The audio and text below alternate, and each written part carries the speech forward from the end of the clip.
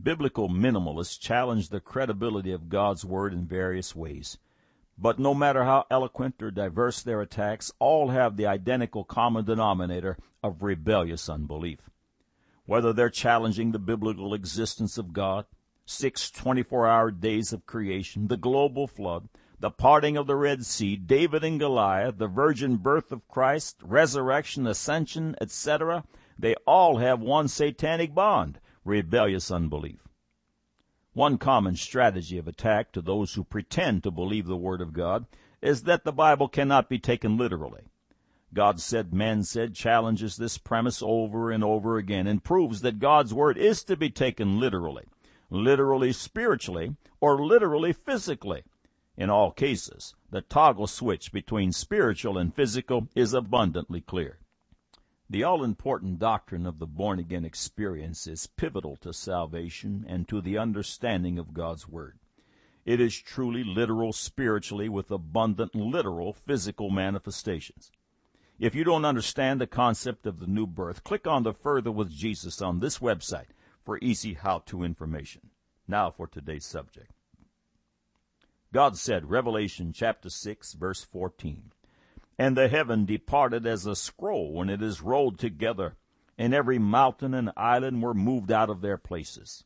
God said, Revelation chapter 1, verse 16, "And he had in his right hand 7 stars, and out of his mouth went a sharp 2-edged sword, and his countenance was as the sun shineth in his strength." God said, Isaiah chapter 24, verse 23, "Then the moon shall be confounded, and the sun ashamed, when the Lord of hosts shall reign in Mount Zion and in Jerusalem, and before his ancients gloriously." God said, Malachi chapter 4, verse 3, "And ye shall tread down the wicked, for they shall be ashes under the soles of your feet in the day that I shall do this, saith the Lord of hosts." Man said the Bible is a book of fables, allegories, and parables that should not be taken literally. Now the record. How could such a concept be? The sky rolling back like a scroll? Again, Revelation chapter 6, verse 14, "And the heaven departed as a scroll when it is rolled together, and every mountain and island were moved out of their places." Could this be literal? Just recently, I believe it was in Discover magazine, a scientific theorist postulated that space could be torn. The Word of God states that the sky will split and roll back like a scroll. Science writer Tim Folger, in the August 04 edition of Discover magazine, reviewed the new book by Brian Greene titled The Fabric of the Cosmos. The headline of Folger's review is "The Improbable Weirdness of Being." The first paragraph reads, "Is the universe a hologram and three-dimensional space nothing more than a compelling illusion?"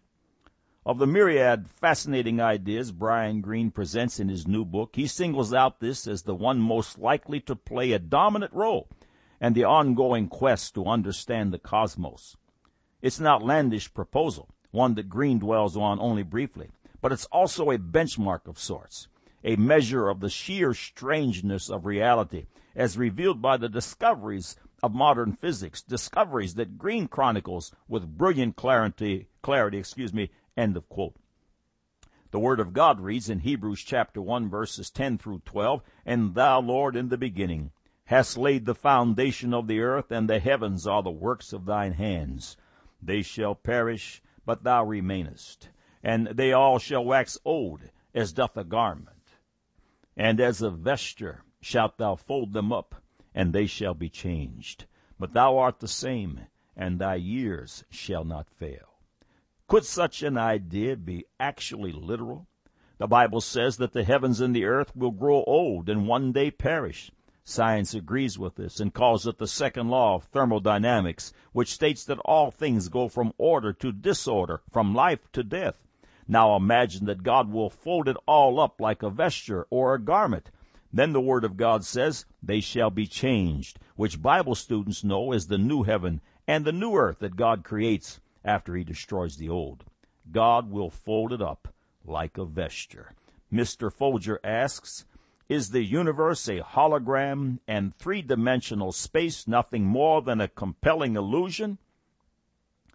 Again, Revelation chapter 1, verse 16, "And he had in his right hand 7 stars, and out of his mouth went a sharp 2-edged sword, and his countenance was as the sun shineth in his strength." Isaiah 24:23, "Then the moon shall be confounded, and the sun ashamed, when the Lord of hosts shall reign in Mount Zion, and in Jerusalem, and before his ancients gloriously." Does Jesus Christ in his glorified state outshine the sun? Could this be literal? Consider these truths. Genesis chapter 1, verses 3 through 5. "And God said, Let there be light, and there was light. And God saw the light, that it was good. And God divided the light from the darkness. And God called the light day, and the darkness he called night. And the evening and the morning were the first day."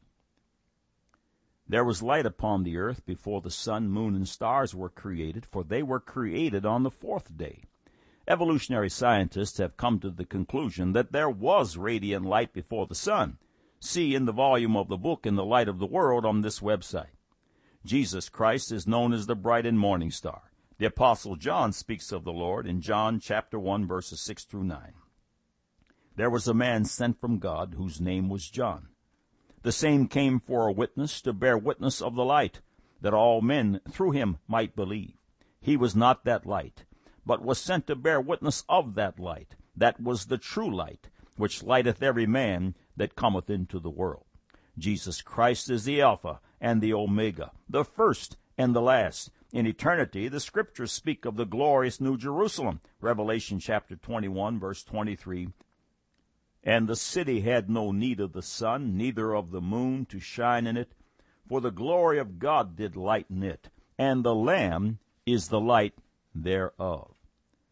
When God came down upon Mount Sinai to deliver the law to Moses, the mount was smoking because God descended upon it in fire.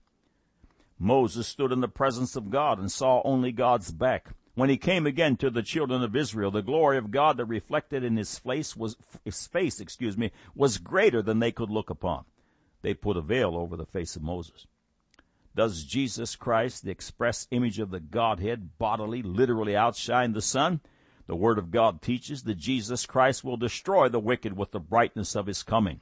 2 Thessalonians chapter 2, verse 8, "And then shall that wicked be revealed, whom the Lord shall consume with the spirit of his mouth, and shall destroy with the brightness of his coming." Malachi chapter 4, verse 1 reads, "For behold, the day cometh, that shall burn as an oven, and all the proud, yea, and all that do wickedly shall be stubble. And the day that cometh shall burn them up, saith the Lord of hosts, that it shall leave them neither root nor branch." The day of God's judgment will burn as an oven. Literal? Yes. The final global battle, known as Armageddon, takes place just before the glorious 1,000-year reign of Christ. See the following subjects on this website for clarification. The Old Testament prophet Malachi speaks of the condition of the enemies of the cross of Christ in Malachi chapter 4, verse 3. "And ye shall tread down the wicked, for they shall be ashes under the soles of your feet, in the day that I shall do this, saith the Lord of hosts." Could this be literal? Zechariah 14, verse 12, "And this shall be the plague wherewith the Lord will smite all the people that have fought against Jerusalem. Their flesh shall consume away while they stand upon their feet, and their eyes shall consume away in their holes, and their tongue shall consume away in their mouth. The wicked shall be consumed with the brightness of his coming, and the flesh of his enemies shall consume away while they stand upon their feet, and their eyes shall consume away in their holes, and their tongues shall consume away in their mouth. They shall be converted to literal ashes." Isaiah chapter 61, verses 1 through 3. "The Spirit of the Lord God is upon me, because the Lord hath anointed me to preach good tidings unto the meek. He hath sent me to bind up the brokenhearted, to proclaim liberty to the captives, and the opening of the prison to them that are bound, to proclaim the acceptable year of the Lord, and the day of vengeance of our God, to comfort all that mourn, to appoint unto them that mourn in Zion, to give unto them beauty for ashes, the oil of joy for mourning, the garment of praise for the spirit of heaviness, that they might be called trees of righteousness, the planting of the Lord, that he might be glorified." God gives beauty for ashes in many ways in the believer's life. But at the final destruction of the wicked, they'll be converted to literal ashes, and the beauty of God's unity and oneness will rule for all eternity. Is God's word literal? Yes. God said, Revelation chapter 6, verse 14, "And the heavens departed as a scroll, when it is rolled together, and every mountain and island were moved out of their places." God said, Revelation chapter 1, verse 16, "And he had in his right hand 7 stars. And out of his mouth went a sharp two-edged sword, and his countenance was as the sun shineth in his strength." God said, Isaiah 24:23, "Then the moon shall be confounded, and the sun ashamed, when the Lord of hosts shall reign in Mount Zion, and in Jerusalem, and before his ancients gloriously." God said, Malachi chapter 4, verse 3, "And ye shall tread down the wicked, for they shall be ashes under the soles of your feet, in the day that I shall do this, saith the Lord of hosts." Men said the Bible is a book of fables, allegories, and parables that should not be taken literally. Now you have the record.